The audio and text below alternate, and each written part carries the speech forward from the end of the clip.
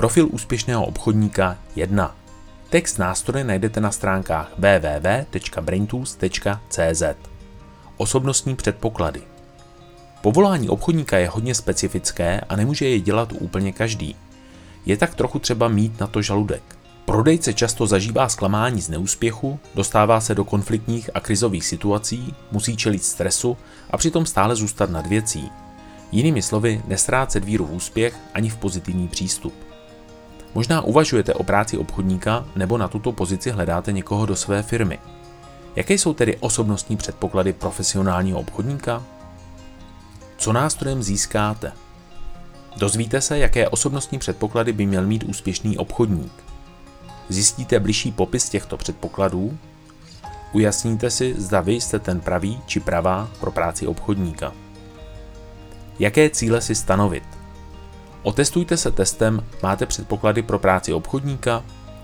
Zaměřte se na oblasti, kde se necítíte úplně silný či silná a pokuste se je rozvíjet.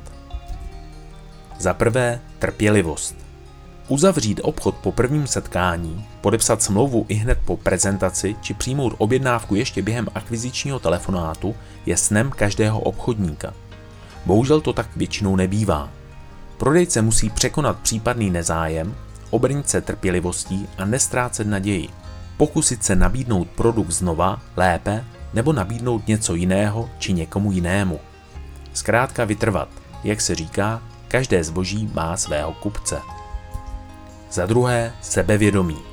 Důvěřovat svým schopnostem, být spokojený se svým vzhledem, věřit produktu, který prodáváte, být hrdý na firmu, kterou zastupujete. To vše má vliv na vaše sebevědomí. Prodejce by neměl působit nejistě. Zákazník vám musí věřit. Avšak pozor na aroganci. Dávat své sebevědomí až příliš najevo také škodí. Tip. Věnujte pozornost také ostatním nástrojům v podsekci Profil obchodníka. Vhodné oblečení či znalost etikety vaše sebevědomí přirozeně posílí. Za třetí, extrovert. Mnoho úspěšných obchodníků introverty pravděpodobně nebudou. Obchodník by měl být přátelský, vstřícný, bez problému navazovat nové kontakty. Pokud se s vámi lidé budou cítit příjemně, máte z velké části vyhráno. S tím úzce souvisí také nezbytný pozitivní přístup k životu a smysl pro humor. Za čtvrté, poctivost. S poctivostí nejdál dojdeš. Ačkoliv lze o pravdivosti tohoto přísloví pochybovat, stále platí, že někoho podvést nebo s někým uzavřít fair business není to též. Chcete-li budovat především dlouhodobá a kvalitní obchodní partnerství a získávat loajální zákazníky, měla by poctivost patřit mezi vaše vlastnosti. Za páté, osobnostní zralost. Obchodníkovi by neměla chybět emoční stabilita, vždy přítomný nadhled nad věcí, schopnost koncentrace a v neposlední řadě srovnané životní priority. Za šesté, iniciativa. Obchodník by neměl nikdy usnout na vavřínech, měl by neustále vyhledávat nové zákazníky, sledovat konkurenci, aktuality v branži, pečovat o stávající zákazníky. Jednoduše být stále o krok napřed před konkurencí i nevyslovenými požadavky zákazníka. Také vaši nadřízení jistě ocení, pokud budete v tomto směru aktivní a samostatní. Avšak pozor, také přílišná horlivost může být na škodu. Neustále bombardování zákazníka, ať již e-mailem či telefonicky, jej spíše odradí. Za sedmé, flexibilita. Žádná prodejní taktika není zaručená. Způsob prezentace produktu, se kterým uspějete u jednoho zákazníka, nemusí u jiného vůbec fungovat. Na obchodníkovi je, aby se dokázal přizpůsobit různým typům zákazníkům, nečekaným situacím, v kterých se může ocitnout.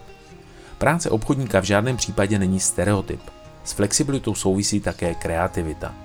Obchodníkovi nesmí chybět nápady, jak svůj produkt prezentovat a zákazníka zaujmout. Tip. Chcete vědět, zda právě vy jste obchodník na pravém místě? Otestujte se. Pokud tak úplně nesplňujete osobnostní předpoklady obchodníka ve všech bodech, v žádném případě se nevzdávejte. Pokuste se rozvinout v oblastech, kde máte silné stránky a na těch stavějte. Hodně věcem se můžete naučit. Shrnutí. Činnost obchodníka je založena na sadě dovedností, které mu pomáhají zvládat překážky na cestě za obchodním úspěchem. I když jsme zmínili, že praxe obchodníka je spíše pro extrovertně laděné osobnosti, i zde se můžeme setkat s výjimkami. Mějte na paměti, že každá práce je role, kterou více či méně úspěšně naplňujeme. A proto je zde prostor také pro introverty.